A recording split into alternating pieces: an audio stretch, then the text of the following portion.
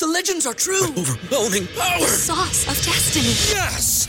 The most legendary sauce has arrived as McDonald's transforms into the anime world of WickDonald's. The greatest flavors unite in all new savory chili McDonald's sauce to make your 10-piece Wick Nuggets, fries, and Sprite ultra-powerful. Unlock manga comics with every meal and sit down for a new anime short every week only at WickDonald's. Ba-da-ba-ba-ba, go! At participating McDonald's for a limited time while supplies last. What's so special about Hero Bread's soft, fluffy, and delicious breads, buns, and tortillas? Hero Bread serves up 0 to 1 grams of net carbs, 5 to 11 grams of protein, and high fiber in every delicious serving. Made with natural ingredients, Hero Bread supports gut health, promotes weight management, and helps maintain blood sugar. Hero also drops other limited edition ultra-low net carb goodies like rich flaky croissants and buttery brioche slider rolls. Head to hero.co to shop today.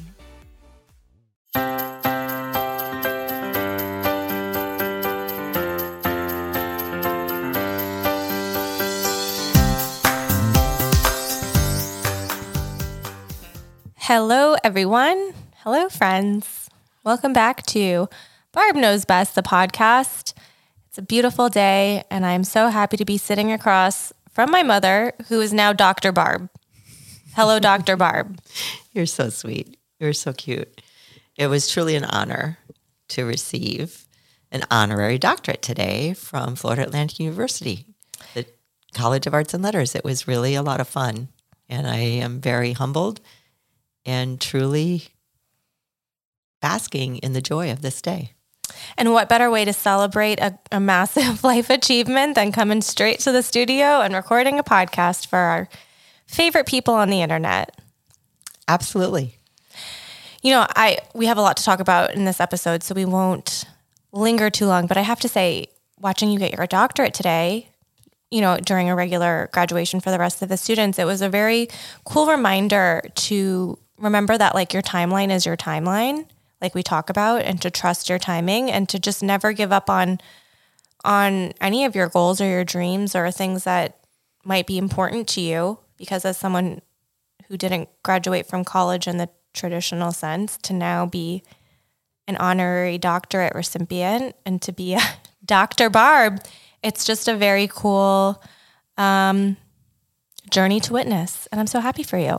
Thank you, honey. It really was. I actually think we could do an episode on this because there are a lot of things in this that I think could be discussed about timelines and expectations and thoughts that you have to have a certain thing or be a certain way in order to measure up or to feel like you're enough. I think this could be a really cool episode that we could talk about with regards to this doctorate, but the deeper meanings of it, because you're right. It's a very special day today. And it's not something that I would have ever imagined as a little girl, as a young adult, that this would be something that would come my way. And I think it would be kind of cool to do an episode on it and let people know, why did I receive this honorary doctorate? And I think it would be really nice because of the work that you and I do and the work that I've been doing for the past almost 40 years. Yep. It would be kind of cool to talk about that. So anyway, Absolutely. thank you. You write down some notes and you will run that show. And you were really, I mean, you always are so supportive and so loving and so caring. But today was really even more. It was really special. If I needed something or if you kind of anticipated some things that I might need to say, what can I do for you? Or I've got this. Don't worry about this. So it was just a very special day. So yes, and congratulations. I know it's graduation season. So if you have a Yes. loved one or if you have friends or family or kids that are graduating, it's a big time for so many. So congratulations, and make sure you celebrate all of the accomplishments in your life, big and small. Yeah, because we've got some extra special energy today because of that. And I think not just because I was given an honorary doctorate, but I think just being around students that are celebrating their education and celebrating graduation and being with the parents and just in the whole energy of all of that is just so refreshing and empowering and fun. We love fun. So yeah, so exciting. And I can't wait to hear more that you'll have to say in a future episode. So now that you've said it to everyone, you'll have to do it. So hold her accountable because I want to hear it too. Absolutely. I can't wait to do it. Alrighty. I'll be So looking forward to it. this week we wanted to chat about something really interesting. And I think you all will find it hopefully helpful because, as you all know, if you've been listening to this episode, this podcast, we like to share things that we've learned and lessons that we've picked up along the way that have helped us. And today we want to talk about 7 hard truths that we've learned. Some that have caused us lots of pain, but learning it has opened life up in a really meaningful way. And we hope to share that with you. And when we talk about hard truths, for me in this particular episode, what really got my attention when I started looking at some of the things that, have really, I think, caused a lot of the suffering in some way, shape, or form in relationships. It's really kind of rooted in unrealistic expectations or unrealistic thoughts about what society says is the way that things have to be. And then we as humans try to fit ourselves into whatever that box is that society has formed for us. So I'm excited about this episode as well, Michelle, because I think it's going to be not only enlightening, but hopefully it'll free you all up a little bit. I know it's freed me. Yeah. So let's get to it. Let's get to it. It's a list. We love a list. And we hope that you find value in these. So number 1, these are all really, they're like straight to the heart. They are. Usually I like to start soft and easy and get into the jugular, later. But like the first one is pretty tough. One hard truth is that all you need is love to make a relationship work. The Beatles really kind of screwed us over with that song. Well, I think there's a lot of those. If you look through the course of time, we talked about that line in Jerry Maguire. You complete me. You complete me. Or we talk about the line in My Day of Love Story. Love means never having to say you're sorry. What the heck is that? So there are these toxic. Yeah, there are these one-liners I think that that sound really good in a song or a poem or whatever it is, but they're not. They're unrealistic expectations and they're not true. Like they don't pan out to being undeniably true.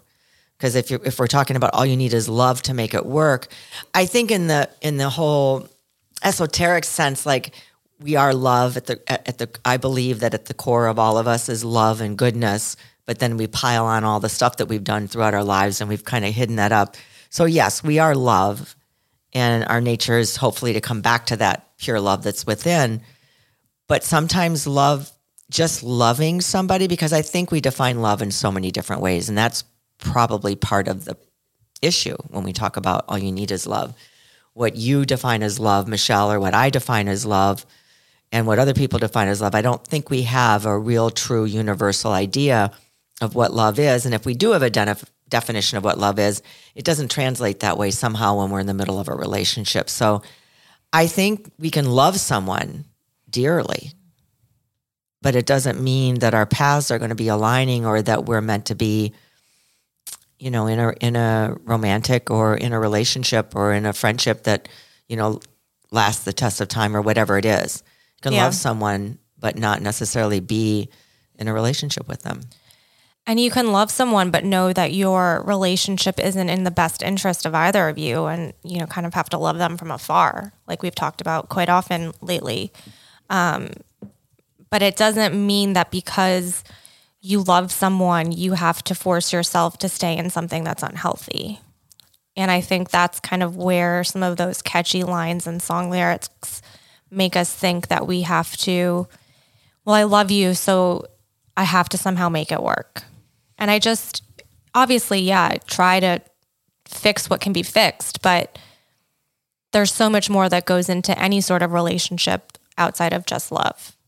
I love a lot of people, but that doesn't mean I need to be intimately connected with them every single day in a way that maybe people might think this quote might mean. I agree. I think it's very important to understand that you can love someone. I think I might have said this on one of our prior episodes, maybe one of our early episodes, but if I didn't, I'll say it again here, or I'll say it here, or again if you've heard it from me before, because I truly believe this, and it's really interesting.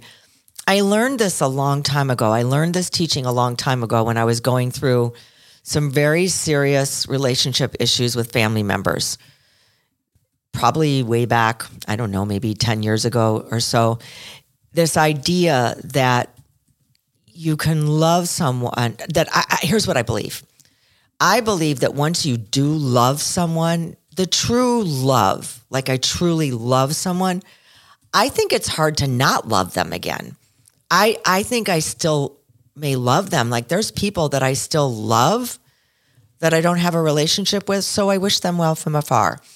I can't think of any relationships of people that I love, that I have loved and that I do love today, even the ones that I'm not even seeing anymore and that aren't even part of my life anymore, that if I can think back on it and I love them once, I still have a certain kind of love for them. But it's different. It's a different kind of love, and it's a wishing them well from afar. So because I do think the timing is everything, I think, in life as well. Sometimes we're just not meant to be together with certain people, even though we love them.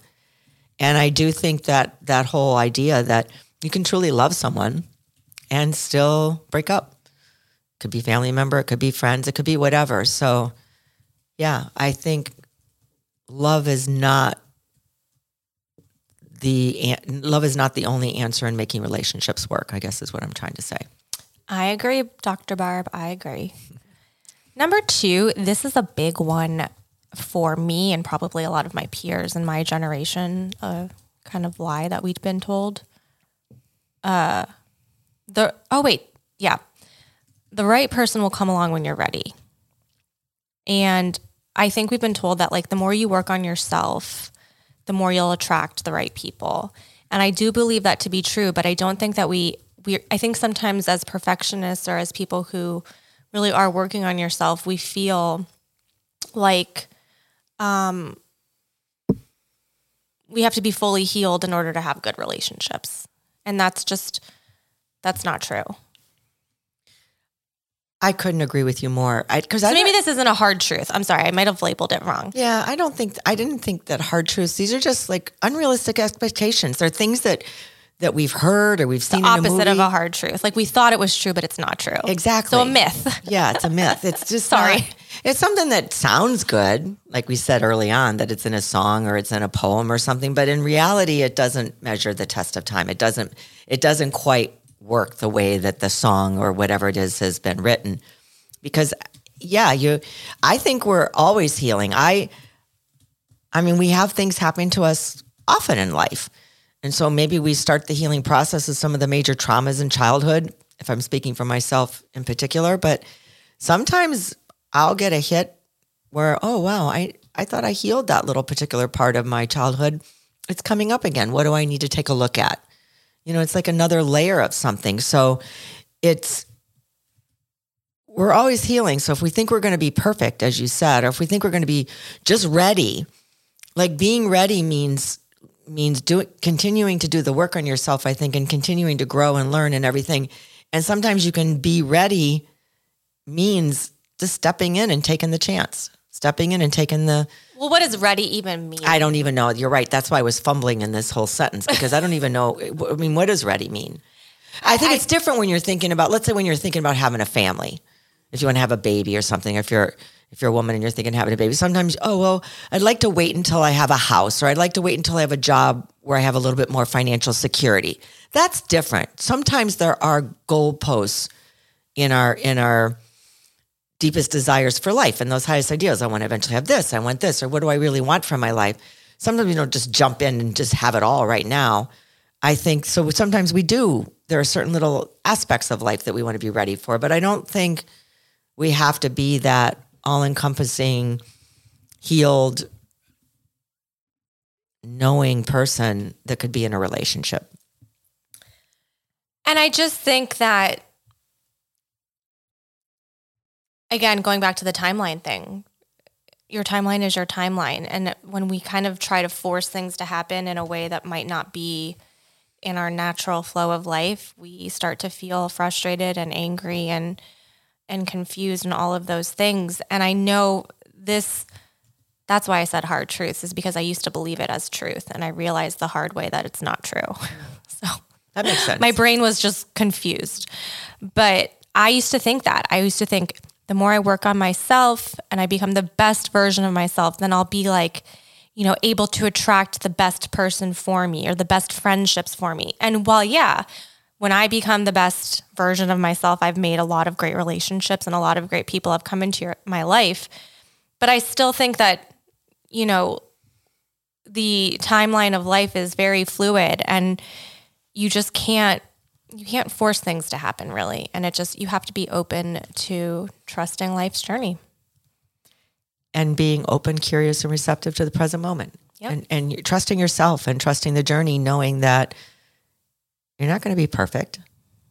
But if you have this, I have this deep desire to always be learning and always be growing. So I'm always looking at situations in my life or looking at choices that I've made, saying, okay, what did I learn from this? Especially the ones that don't go so well, or especially the ones when I get off the phone and say, whoa, I wish I hadn't said this, this, and this. So I think, and that's life. And I think that's how we come to the point of knowing when we're, quote, ready. Feeling comfortable in our own skin and trusting that if it doesn't go well, that we've got the tools in our toolkit to be able to course correct or do what it is we need to do. I don't want to sit on the sideline and just wait for things to happen. We've got to be active participants and showing up for our lives. And I think that goes into so nicely, like we've talked a lot about how life is not black and white. It's not ready and not ready, healed and unhealed. Life is gray. It's in that middle area of working through things and taking actions and being proactive, but also self-care and all of the things. It's all of it, which makes it gray. And someone like me who tends to kind of try and follow some sort of formula to create the life that I want, I've sometimes been disappointed and frustrated when the formula that I think should work for me doesn't equal what I want it to equal. So, beautifully said. Something to think about. Yes. Number 3, kind of piggybacking off of that, is if I communicate clearly, people will always understand me. This also has been big for me lately. I feel like I really believed this to be true because I do believe clear communication is a bedrock of relationships, 100%. I think you cannot have solid relationships without clear, thoughtful communication. But I have now recently learned the hard way that even if I communicate clearly and from a feeling-based place, that doesn't always mean that I'll be understood. And I have to accept that. I'm so happy you said that because I know what you're referring to, and I know that it has been up for you a lot. And this has been the perfect example, and it's really wonderful that we're talking about it right now because I used to have this old adage in my mind that I can understand anything that you're able to help communicate to me or that you're able to communicate clearly to me. That is not necessarily true. I really see that as well. And I know you're going through a situation with this as well. So yeah, we're responsible for what we say. We're responsible for how we say it. We're responsible to do all the things that we need to do to be clear and communicate in the best way possible without being antagonistic or passive aggressive or all those things. But we can't force people to understand what we're talking about. And maybe they don't want to understand. 100%. Which also comes into play. 100%. So I've kind of taken that out of my toolbox because I used to think if I just understand it, then it'll all be okay. And, you're right. Some people may not want to understand because they're rock solid in their opinions or their belief that they're right. And so I've kind of taken that out. Now I just really concentrate on not necessarily understanding because we struggle to understand sometimes with people, especially if we've never experienced what they're going through. It's hard to use that word understand. We can empathize or we can sympathize or whatever the word is of showing any kind of love and generosity of spirit with them. But sometimes we just really don't understand it because we've never been there. So I just think that that's so important. And I know it's really great that you're going through something like this right now because I understand it. I understand it better. Well, and I think I do, and I think you do, given what you just said, and I've known you my whole life. I think we've always tried to seek understanding, to be understood and to understand situations. Like if I can, like you said, if I can just understand that I'm okay. And I think rather than seeking understanding or to be understood, maybe the more time-consuming and less disappointing route is to just seek to communicate clearly and accept. Because the communication piece is still so big for me. Like, I feel better in situations, even when I'm not understood, if I know that I at least said my piece or spoke my truth in a way that was like aligned and kind and considerate and, carefully crafted. Even if I'm not understood, at least I know that I said it and it's out there. And I can't control whether or not the person or the people take it in a way that I want them to. And so rather than be so stuck on that understanding, I now have kind of shifted into an acceptance of, like I said it, do what you want with it, because the ball's out of my court, so to speak. I really like that, Michelle, because I think it also leads into you're just saying your feelings. This is how I feel. And no feelings are ever final, but it is how I feel in this moment. So I'm going to share with you and communicate as clearly as possible how I feel, but then we have to give up trying to fix it, trying to hold on to that understanding. This person has to understand me because this is how I feel, because we don't have responsibility for that. And really what we're saying is, I'm right, you're wrong. So you need to understand this. I think for most people, if you really keep pressing that you need to understand me. No, I think you just need to know how I feel. Maybe those are the words that I'm going to start using, and I have been a little bit lately. This is how I feel. And it doesn't necessarily mean it's right or wrong, because feelings aren't right or wrong, but this is how I feel. Right. And so we can have a conversation about that, but you don't necessarily have to understand, because you may or may not have ever experienced what I'm going through. Right. And I think an alternative way to, have that conversation would be, I have empathy for what you're feeling, like you were saying, or I'll take that into consideration. I want to understand, but I need to think about, something like that, to where, like you said, you can't force someone to see life through your lens, but you can communicate things in a way that maybe the right people, the ones who want to understand you or want to make things right, will take it in and say, like, I'll consider that. Let me get back to you, because I had no idea that could even be in the realm of possibility. Or I had no idea that could be an outcome to something that was going on. Let me think about that, because you've just opened my eyes to something that was never in my vision. And I love it. And I think one last thing that I want to say about it, many, many, many, many, many years ago, like maybe even 30 years ago, I had a friend who lost a child.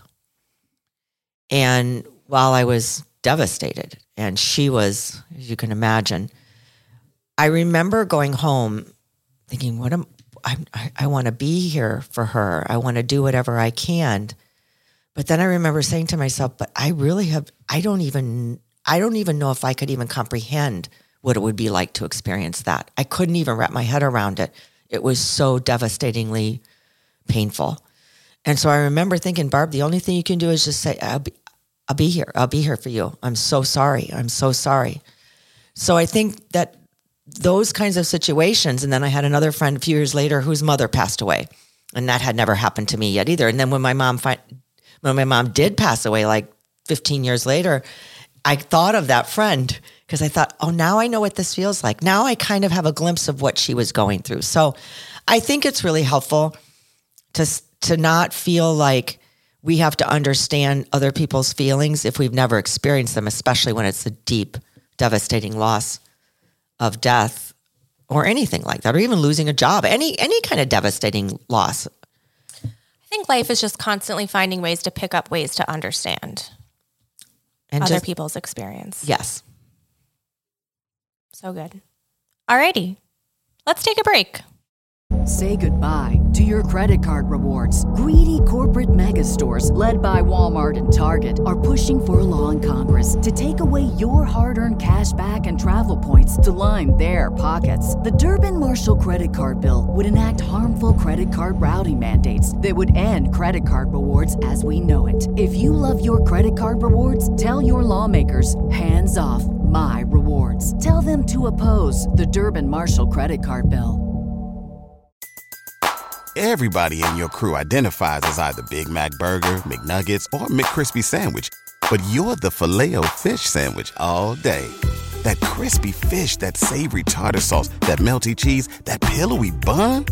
Yeah, you get it. Every time. And if you love the Filet-O-Fish, right now you can catch two of the classics you love for just $6. Limited time only. Price and participation may vary. Cannot be combined with any other offer. Single item at regular price. Ba-da-ba-ba-ba. And we're back with number 4. Also a good one. I feel like the first half, all of them are really They're all really pointed good. at me. But this is another big one that I think societally speaking, we struggle with. More self-care will fix your problems. And I can say for certain that I lived a lot of my 20s and probably early 30s thinking that I could make my life perfect if I, cared for myself and, going back to the other point that we made earlier, healed myself and worked through all my stuff and became this like quote unquote perfect version of myself. Like I really was under the belief that my life was just going to become like this effortless flow of magic.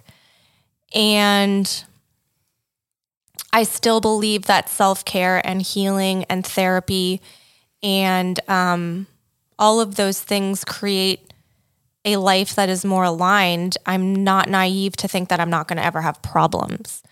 And problems will always come our way because life is imperfect and we're human beings having a human experience every single day.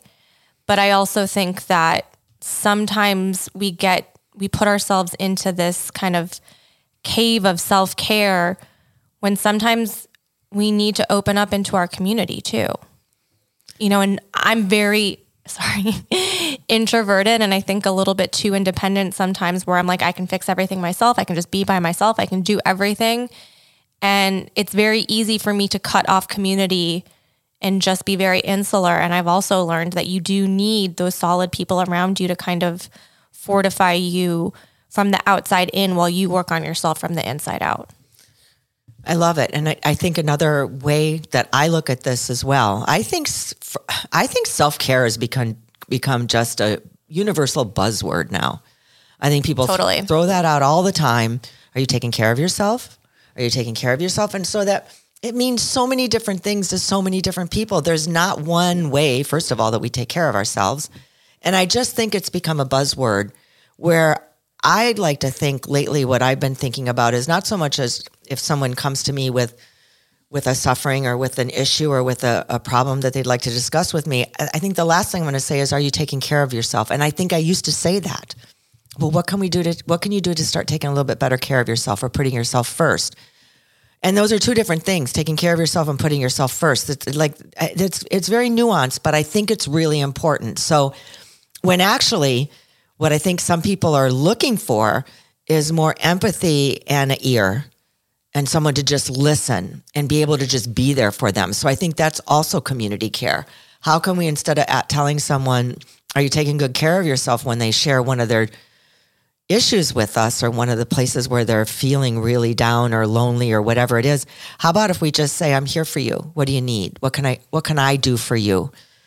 Instead of, are you taking good care of yourself? Or maybe you should start taking good care of yourself or something like that. I had someone say that to me decades ago. She said, I was really feeling ragged. I was working like crazy and I was running around like crazy and you were a baby. So I was like felt like I was burning the candle at both ends and it was just really rough. And I remember I pulled into the driveway and this person was there and she said, oh my gosh, you look like you've been running around like crazy. I said, oh my gosh, I haven't. I was trying to get you out of the car seat. And she looked at me and she said, I think it would be really a good idea if you took better care of yourself and your daughter. Oh, please. And so but I think people say stuff like that. I know. I think people say stuff like that and they think they're being helpful. She was a very nice, kind person. I know. I don't think she meant it, but it's not the thing to say. It's not the thing to say. So I just want to add to this one that sometimes more self-care doesn't fix the problem. It's what you were saying, Michelle. Sometimes community care is what's needed to help people heal in that moment or to help people get over the hump of the loneliness or the sadness or whatever it is they're feeling. Hey, let me sit with you for an hour. Let's talk. Or, you talk and I'll just sit here and listen. So, and I would venture to say too that the memification of self-care, like I'm going to go, get a pedicure with a glass of wine is my self-care, which, if you enjoy that, of course. But I think we think that getting a massage is going to fix your problems as self-care. And while those things are great for your relaxation, maybe not the drinking part, because I think that sometimes people also equate, or I used to equate, I'm just going to go out with my friends and have fun, and that made things worse for me. So my point being is that self-care sometimes is making the hard choice to do the thing that is good for you that you don't want to do. Where for me, it was like stopping drinking. I think that's been like my ultimate act of self-care, which I don't know if necessarily you would put that in that column, but that's a choice that I make every single day because I know I care about myself so much to know that that's not good for me. That's why, going full circle back to what I said, I don't think we can just say to someone, start practicing more self-care, start taking care of more. It's like maybe I need to go stay in tonight and rest because I'm burning the candle at both ends. It's because it's different for everyone. It's different for everyone. And I think there can't be a one size fits all for self-care and the idea of what the definition of self-care is. So I think if we're going to say something like that, we need to be more specific. Hey, would it help you if I took care of your dog tonight so that you could actually go get a massage and relax and kind of get some of the stress or the tension out of your back? Because I know you've been telling me your back hurts a little bit. Things like that. Too familiar. Well, no, it's things like that. Like really being open to whatever it is the other person needs instead of just saying, go get more self-care, start taking better care of yourself. And I think that was a very pointed example because when you were taking care of your dog, I'm like, you need to take care of yourself. And you're like, I am, but in truth, you needed someone to help you so that you could go do the things that were going to fortify you. Beautifully said, Michelle. Wow, you got it. Give me that look like I was. No. I gave you a look that I like. You're right on. No, you read that look wrong. I gave you a look like right on. She gets a doctorate, and now she's too good for us. No, it was amazing. Sorry, I'm not a. You were right because PhD. You did used to say that to me a lot, and I would be very frustrated because I'd be like, I'd like to be able to do that. It's a perfect example. It's a perfect example. Wow. Yeah. All right. Good to know. Number 5, this one. Yeah, this has been up for you for a lot. I want to scream this from the rooftops for the rest of my life. I know and you do. I will battle anybody that wants to battle me on it. Blood is thicker than water. Family is everything. I think that is one of the most toxic myths that we've instilled in our society that has caused so much dysfunction and devastation and disappointment. And I really think also robbing us of the ability to live our own lives because we feel like we have to fall into line with the traditional family of our blood relatives. And I think it's really sad. We could do a whole podcast about it, actually. We could. And I think it's fine if if you've got a family situation where this fits. See, I think, and I know people who do. Of course, and it's good. And I think it's really good. That's what I'm trying to say. And I think that's why I love all these unrealistic expectation is the key word in this whole episode. Expectation. So if society's telling me that I have to have this expectation that my blood family is what we're talking about is everything, then that means that I have to make it work no matter what. I could be in a toxic relationship. It could be killing me. It could be really causing me the most heart-wrenching trauma or chaos of my life. But I have to make it work because society or whatever the edict was that family is everything. Blood is thicker than water, so you have to make this work. But there's nothing wrong with feeling that way if that's what's happening for you. See, I think it's this whole double thing that we can't have this expectation that it's a blanket thing that everyone has to follow and get in line with because we can't choose our family. And many of us... We can't choose our blood family. Our blood family. Yes, thank you for clarifying that. And many of us are in situations with family members that just aren't good for our mental health, that could actually kill us. And so to try to force a person to feel that blood is thicker than water and that I have to accept this family member is torture. It truly is mental torture. So I think when we've done everything that we can to try to make a relationship work with a family member, there's nothing wrong with you if it doesn't work. I think that's the thing that I can no longer handle. I am so happy for people that have the most tremendous, it brings me a lot of joy. It's kind of like that vicarious joy. Yeah. I really love it when I have friends who have the most beautiful family relationships with their blood family. I don't have that. And I'm not jealous of them that I don't have it, but I have other friends that will say to me every once in a while, can't you make that work with your family member? Ugh. So it's a very fine line with not imposing your edicts on other people and allowing yourself to enjoy what you have, but also allowing the other person to be able to own what they have. And we don't have to maintain a relationship with an abusive family member just because they are my family. I can't say that enough. Or, going back to one from before, someone who refuses to want to understand you. Exactly. They don't have to, that could be emotionally abusive, but they don't have to be abusive in the ways that we immediately think of to not be good for your mental health. They can refuse to want to understand you or listen to you or have empathy for you in your situation. And that's almost even more insidious because it's not so blatant. It's so kind of just beneath the surface where you're like, okay, well, you're not being horrible to me, but I feel so bad when I'm in your presence. And it's that kind of thing that you do not have to force yourself to suffer for someone who shares like DNA with you. Right. It's mental abuse. Yeah. It's really mental abuse. And I think going off of that too, family, we love to redefine words here. Like, let's redefine what family is for people. You can pick your family. We've cultivated a really nice community of people that we consider family that are not blood related. And that's so lovely. But obviously I think we're kind of dancing around the fact that you and I are blood related. So hello, like, geez. We don't have a toxic relationship. I know, but so we've figured it out. You can make things work in a way that's just different. That's my point. That's what I was trying to say, is that it's beautiful if it works this way. Blood is thicker than water, of course. Look at the physicality of it. And that family can be everything. Family can be the most important thing. But it's how you define it. It's how you define it. And it does not have to be blood. I had my family with me taking photos for my honorary doctorate. I said, come on, family. Family photos. Yeah. They said, only one person there shared DNA with you. Yeah. And that was you. And so thank you. I'm glad that you confirmed that for me.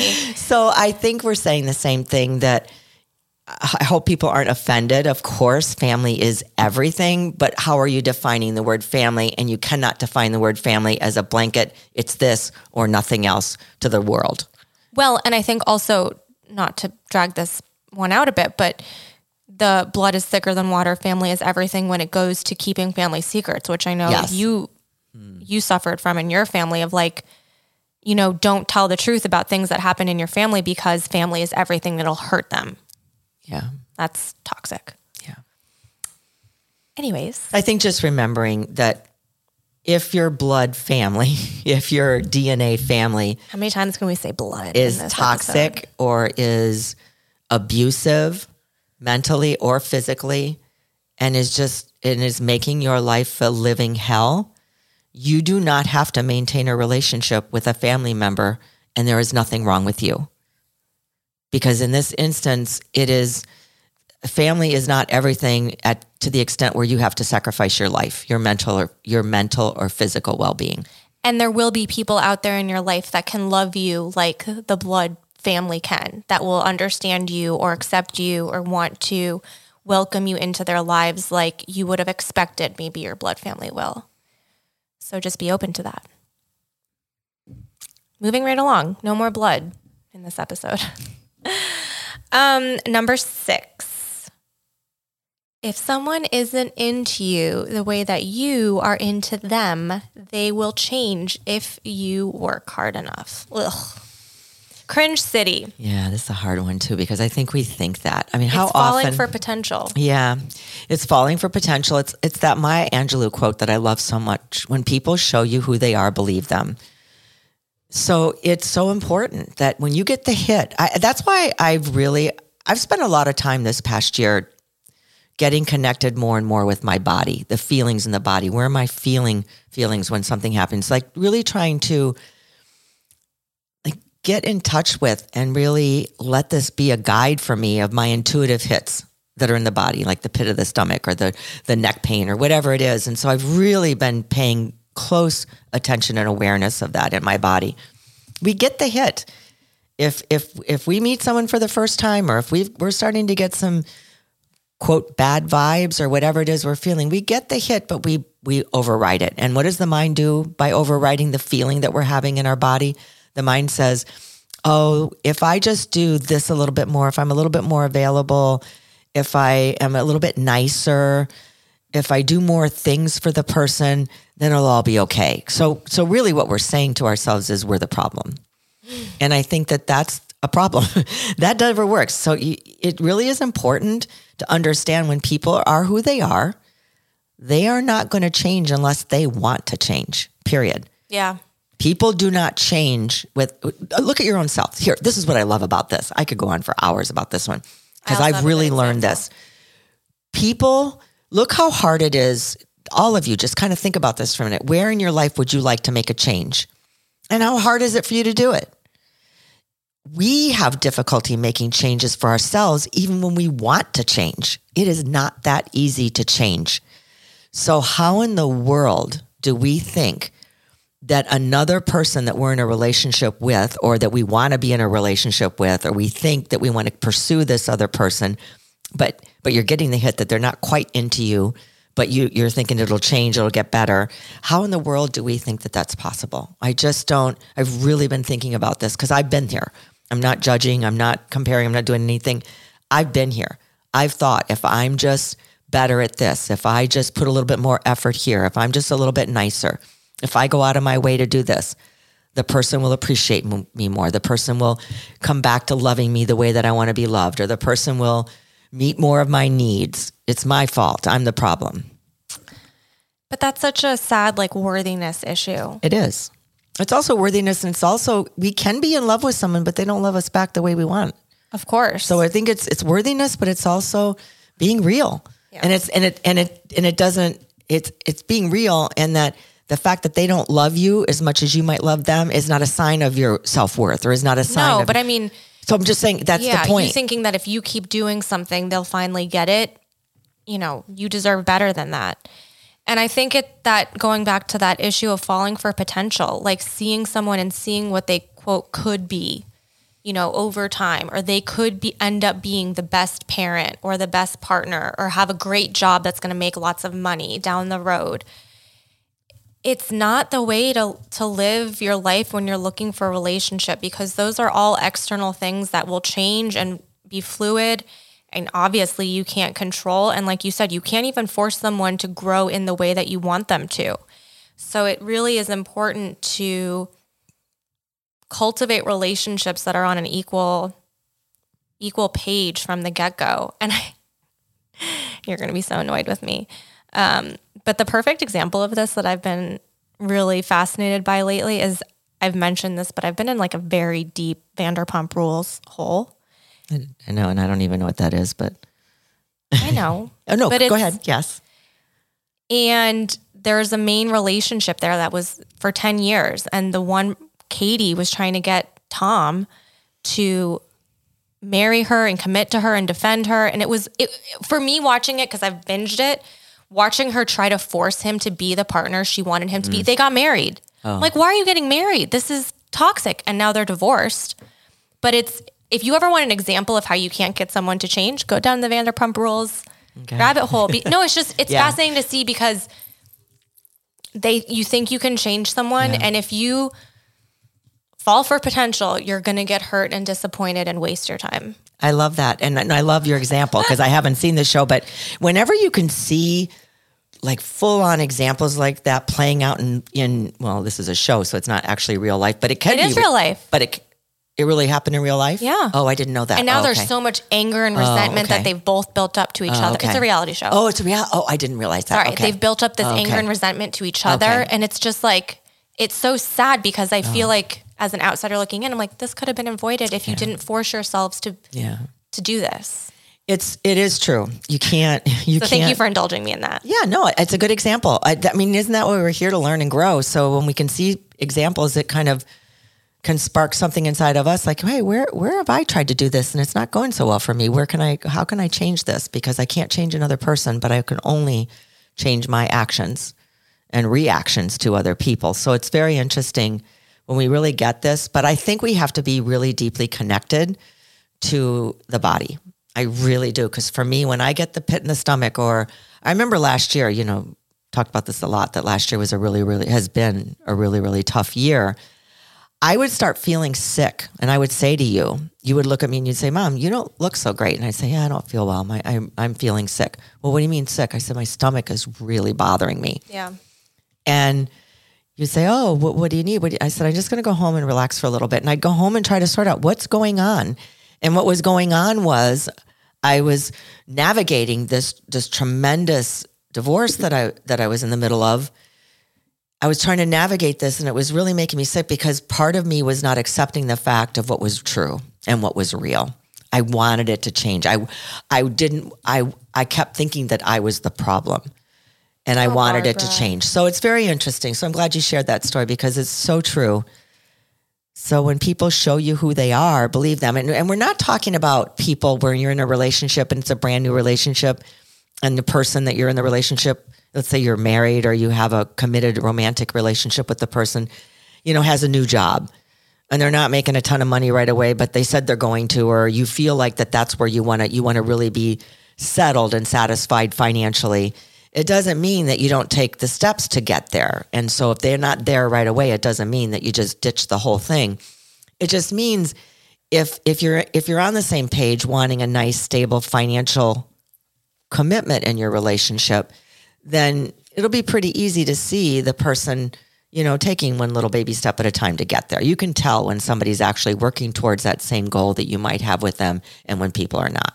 Well, and that's where the communication piece does come into play. You're constantly checking in with each other and talking about your goals and dreams and what you visualize for the future. And if those things don't align in some way, shape, or form, then that's where you're like, okay, I love you, but maybe this isn't compatible. Yeah. And trust how you feel. I talk to myself a lot. And so if you're feeling a certain way, just sit down with yourself and just say, I say this all the time to myself. I'll sit down and I'll say, Barb, what are you feeling right now?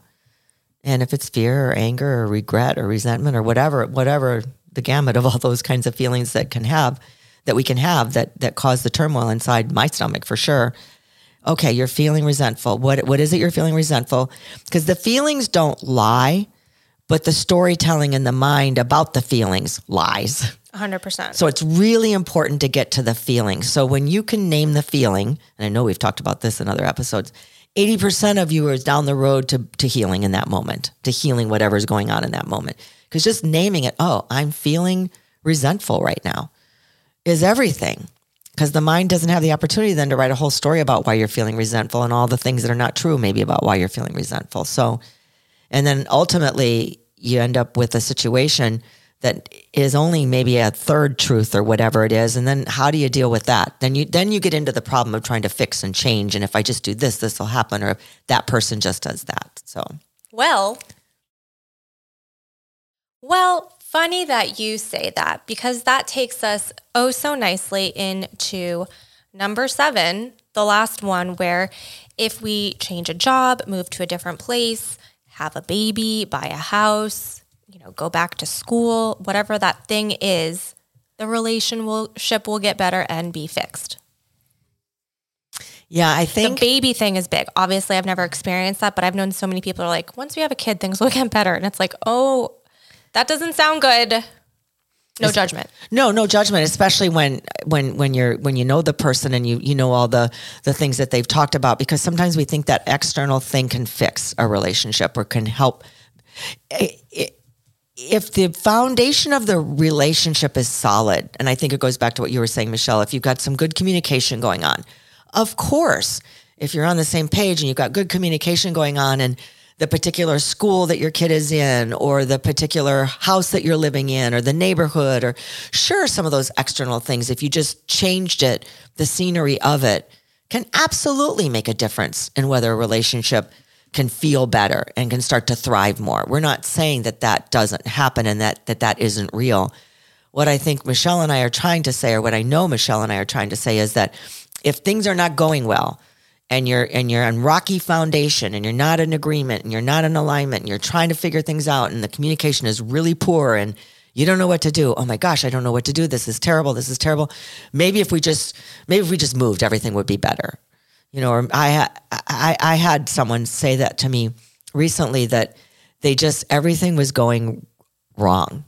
The job was good. The kids in school were fine, but everything was just wrong. The relationship wasn't going well. And I remember she said to me, I think if we just moved. And I said, okay, you know, nothing wrong with moving, but what is it about things that are going wrong that would solve the problem? And by the time we were done talking, she goes, you know what? Moving isn't going to solve anything. I need to get to the root of what's going on. And so that's what's so beautiful about having people that you can trust, who have earned your trust to be able to share intimate things with. It was really a wonderful discussion. And I said, you know, it sounds that way to me, but you know, maybe take a look at it some more when you're in the quiet of your own space at home. So thinking that the external world can fix the internal world never works. Well, yeah, and what this means for me is just that, like you said, it's almost like kind of putting a Band-Aid on a open wound of, yeah, maybe moving would bring in new energy, or a different job might make you feel a different way, or having a baby might spread out responsibilities, or any of the things. But I think unless you really drill down into the root issue, it's still going to be there wherever you go, whatever job you have, whatever, you know, place you move to, or, you know, when you bring kids into the equation, I think that makes everything harder. So I don't even know how you keep drilling into your own issues when you have tiny humans to take care of.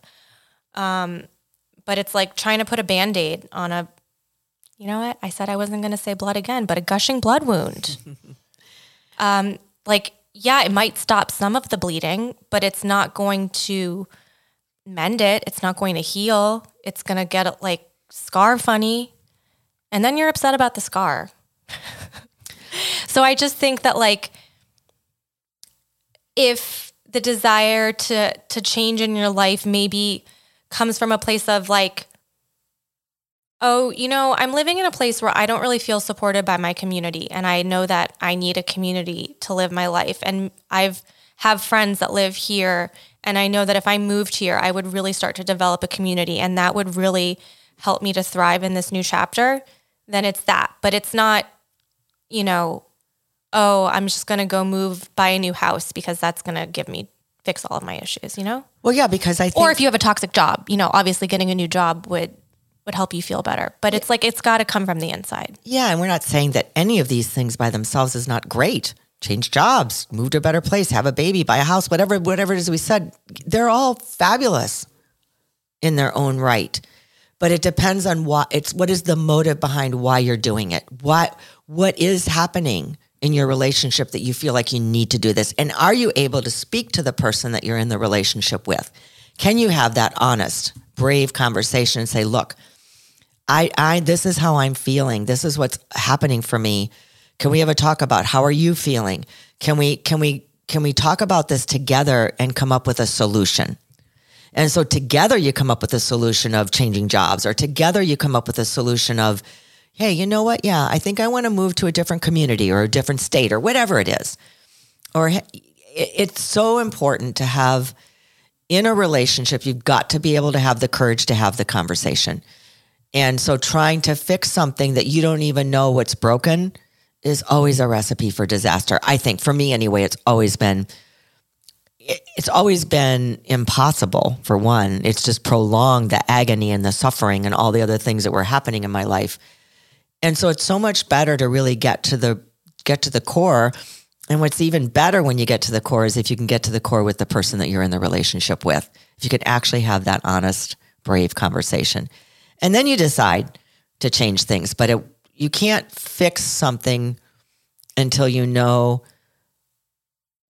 that you can't fix something with an external thing without knowing, I think I just said this, you can't fix something with an external thing without knowing what needs to be fixed, without knowing what's broken, or maybe it's not even broken. You know, that's kind of a toxic word too, I think. What the real solution is. Yeah, not broken, but just not working in the way that's serving all the people in the relationship. You know, having this conversation, and so many of these that we've listed today fall into this for me, but I think about a relationship that I was in for most of my 20s, and this last one was the thing. I thought, oh, once we, go live in a same city and we have our own apartments and we're, living life as adults, because this was like just post-college and, living in a long distance situation, then things will be better and, we're going to have this perfect relationship because everything's good.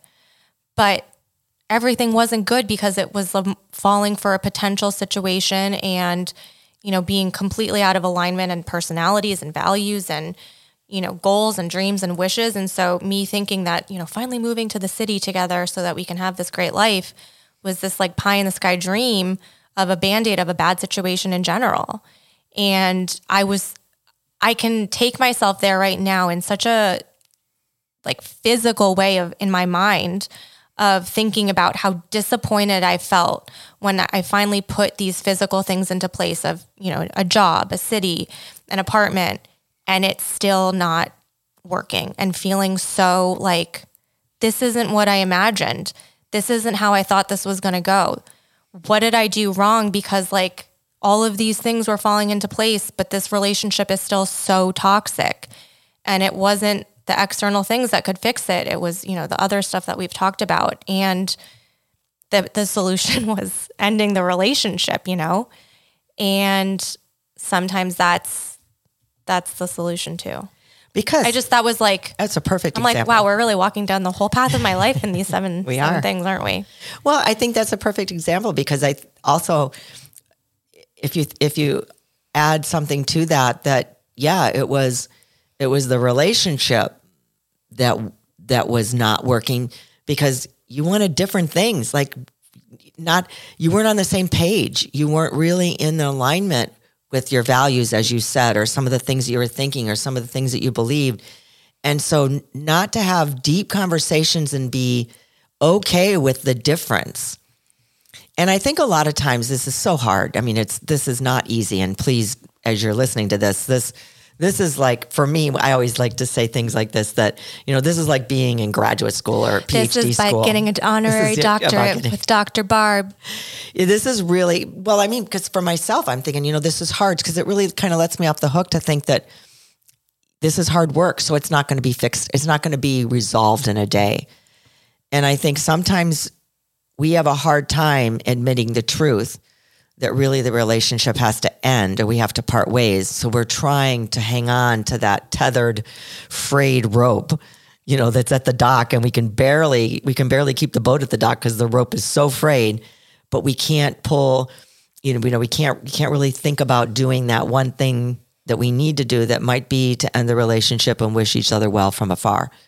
So it's very interesting. It's not easy, but I think when we can actually get to the bottom of it, to like, what is the truth here?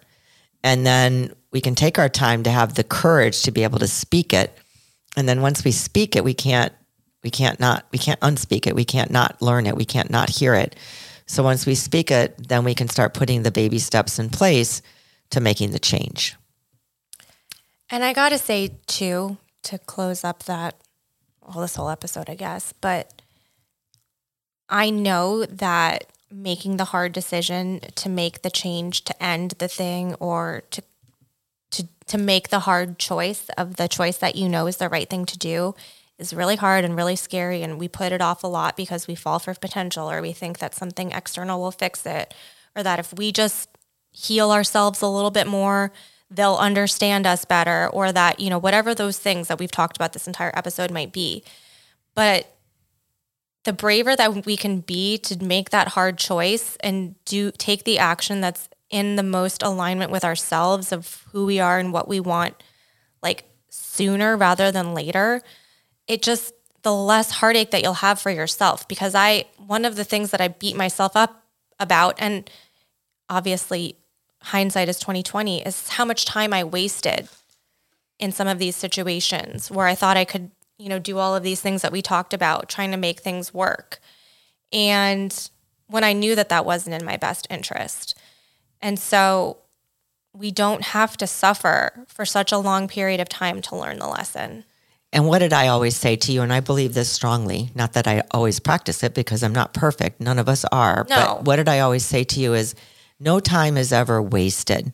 Because if you're being really in the moment, truthful, when you look back, the lessons and the teachings that you learn from that relationship have brought you where you are today, and it has brought you to a place of extraordinary wisdom. Like you know yourself so much better. And not that you know yourself in the mind, you know yourself in the heart, like you know yourself. It's that deep knowing, I know that I know. And you learn you're not going to put up with it again, and you're not going to settle again, and you're not going to do that again. And if that should rise in another relationship, you're going to say, "Oh, wait a minute. This doesn't feel right for me. I'm going to have to take a pass." So I think for all of you listening again, like you have to really be gentle and caring of yourself and not beat yourself up. I know it's easy to do and we do it, but get over it. Like recover from it quickly. Have the recovery time really quickly because it's all good. It's all good teachings. It's all good learnings. And the wisdom that you have about relationships now at such a young age, Michelle, just makes me smile. Young. Yeah, just makes me smile. It's pretty incredible. It's really, really, really incredible. Thank you. So I think and I think the only other thing that I was going to say here is that it's really, really important when we're looking at trying to fix a relationship or thinking that the external world would do all of these things. We have to be really gentle with ourselves and understand that sometimes the truth we're not ready for anyway. So I think it's really important to just sometimes you just know it, but then you need to take other steps to get to the final outcome. So knowing that most of the steps that you're going to take are going to get you there, because once you know it, it's kind of like it all is inside of you and it's all going to lead you into that direction. So I feel like this was a really heavy episode of unrealistic expectations, because many of us have a lot of these or versions of a lot of these. Things that we've unlearned. So it's really important. Yeah, things that we've unlearned, whatever that is, it's really important to be gentle with yourself and know that we all go through these things. We all have our different version of unrealistic expectations that we have to unlearn so that we can get to the truth of what is. Yes. And it's so funny because we went into this episode being like, it's going to be a quick one. I didn't. I kept saying mini episode and you said, no, ma'am. I called it. And here we are. But lots of good stuff. So we're here for it. Well, we're in relationship with everything in life, with people, with things, with nature, with all the things. I mean, relationships are the bedrock. So the more we can get comfortable with truth and the more we can get comfortable with ourselves of what we need, the more we can know what we need and what we want, the more then we can take the baby steps to get to a place of happiness or of joy or contentment. Amen, Dr. Barb. Thank you so much for sharing your wisdom. And thank you all for listening and being a part of this community once again. We do love doing this with you and sharing with you. It's really a highlight, and we don't take for granted the gift of your time. So thank you so much for tuning in week after week. If you are loving the show, which we hope that you are, please make sure to give us a 5-star rating on iTunes and Spotify and leave a nice review on iTunes if you feel so called. It does really help us, and it puts a big smile on our face. We received such a nice message recently about the podcast. Do you have it up? I think we should read it. Yes. We'll just read it. We'll read it next time. But we do read them, and we take them to heart, and we try to respond as many as we can. But we do really appreciate it, and it means so much to us. So thank you for doing that. Please make sure you're liked and subscribed to the podcast wherever you listen to podcasts so you can stay up to date on all of the newest episodes and whatever other fun stuff we may drop along the way. You never know. Things are always fluid. And lastly, if you'd like to stay in touch with us on social media, make sure you're following us at Peaceful Barb. Should make at Dr. Peaceful Barb. Just kidding. At Michelle Maros, at Barb Knows Best Pod. That's the way you can send us messages or send us podcast topic requests. We love to hear from you. Thanks so much again for listening. Thank you for being you, Barbara Christine. And we will chat with you next week because, as we know, Barb knows best. Bye.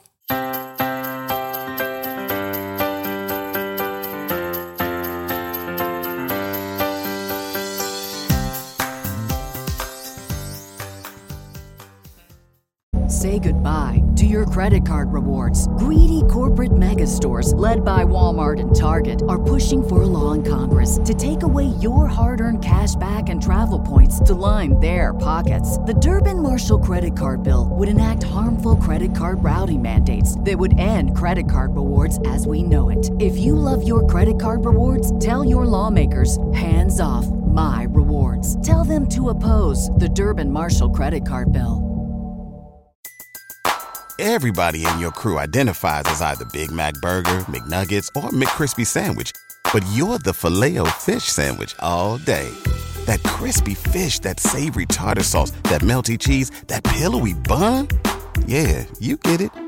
Every time. And if you love the Filet-O-Fish, right now you can catch two of the classics you love for just $6. Limited time only. Price and participation may vary. Cannot be combined with any other offer. Single item at regular price. Ba-da-ba-ba-ba.